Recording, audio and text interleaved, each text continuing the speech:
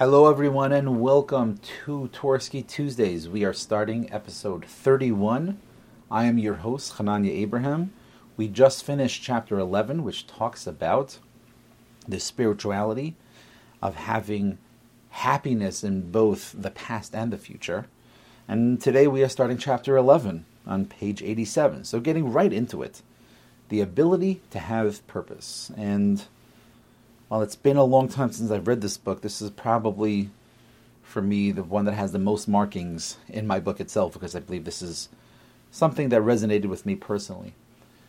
For further readings on the topic of purpose, I would highly recommend, and maybe this is something that we can read together. If people feel that this is something that we can do, I would gladly do this book, because it's probably my most favorite book that I've ever read in my life regarding the concept of self-worth and self-help and self-actualization.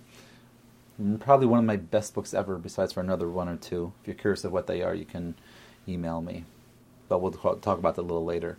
But the book that I would highly recommend for this topic itself, besides for this book itself, would be what's known as Man's Search for Meaning. Very, very popular and famous book written by the famed psychiatrist Viktor Frankl, who was a war survivor and had survived from Vienna through 4 different concentration camps.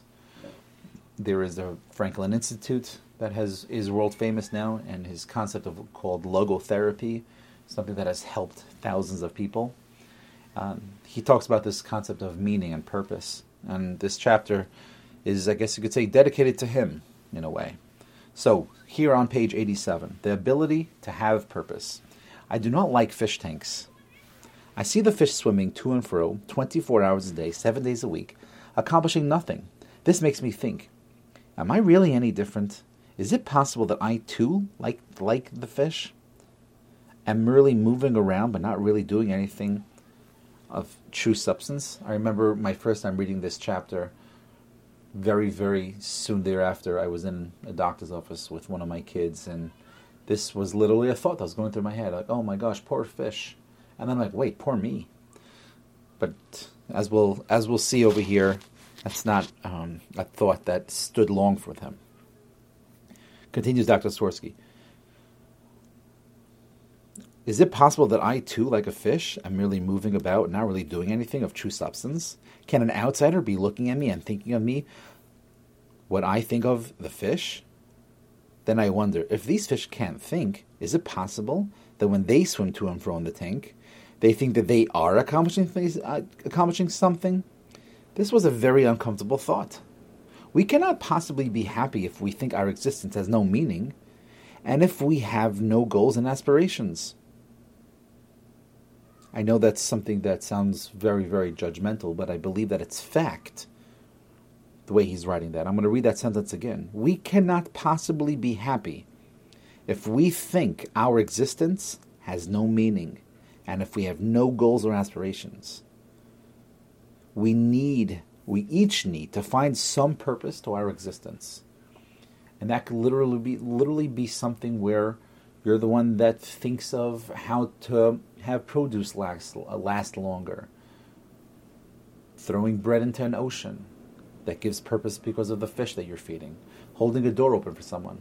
The concept of purpose is plentiful and endless.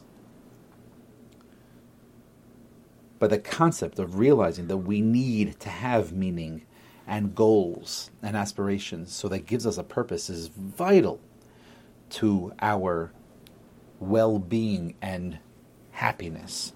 One of the most unique features of human beings is our ability to contemplate a goal and to have purpose in life. We all need and want to feel valued, but how do we determine value? If we look about us, we see that something has value primarily for one or two reasons.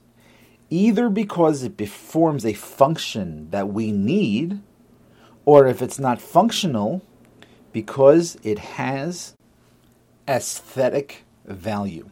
Aesthetic is like a set of principles that has some sort of beauty or appreciation attached to it. An interesting wording for using that word, but I think it's very apropos for over here. We might own a beautiful grandfather clock that, even though the mechanism is broken beyond repair, it has no use as a timepiece, but we value it because it is a handsome piece of furniture. On the other hand, if a can opener becomes dull and is not able to function anymore as a can opener, we discard it because it has no aesthetic value. It is worthless when it is not functional. And us as human beings work the same way. That's why it is important to have this concept of having a reason to be doing something or reason to be living. There are some people who are so handsome that they may have a aesthetic value, but they are in the minority. And even when people may eventually lose their aesthetic value in advanced age, that could also be something that that person who is beautiful might have a less feeling of value. Rather, our value as human beings is our function. So it's not necessarily about the beauty, but it's about the value that we have as human beings that is our function. But just what is our function? Some put in a full day's work, some kick off their shoes and watch television. Others might spend a few hours at the fitness center working out, or they might meet up with some friends and go out for a delightful dinner. But the truth is, if our lives do not go beyond self-gratification, whatever form that may take, we will continue to suffer signs of SDS, Spiritual Deficiency Syndrome. I should want that sentence to internalize and become a part of us, because it's important to have that social life, to do something, to sit back and watch TV, do exercise, to do those things that help us personally.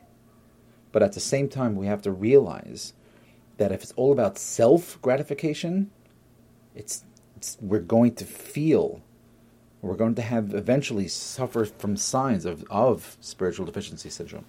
True, a person who enjoys sport or television is more sophisticated than an animal, but even sophisticated self-gratification falls short of the function that can give us a sense of worthiness and self-fulfillment. Here we go again, talking about Charles Schulz. Cartoonist Charles Schulz, who has an uncanny ability to express psychological insights in his cartoons. Below, Schulz humorously depicts how we all need to find some meaning in our life. So, in the first, I'm going to try to explain the actual cartoon here, and then I'll see if I could also post the picture of it in my description, or at least have a link to it somewhere.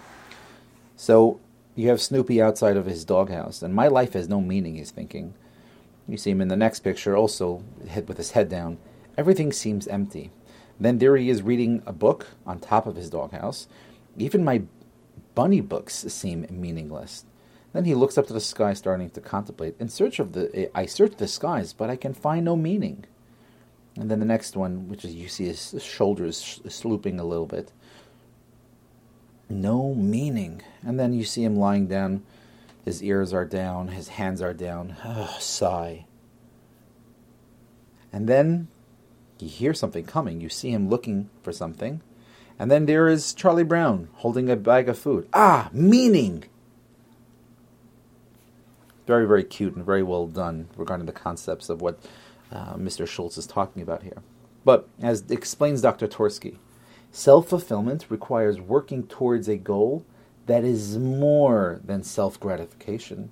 The human mind, which with its stunning capacity is far too great to settle for only self-gratification, which is also why when we get more regarding the self-gratification, in order to keep that self-gratification being something that we're happy about and good about, we need more and more. So if, let's say, this restaurant, this 3-star restaurant has a great menu, once you've quote-unquote mastered that and you want to graduate to something more and better, then you need a better restaurant with better food. Or if you have one type of car, you might need another type of car afterwards, because in order to keep that little self-gratification gratified, you need more in order to be satisfied.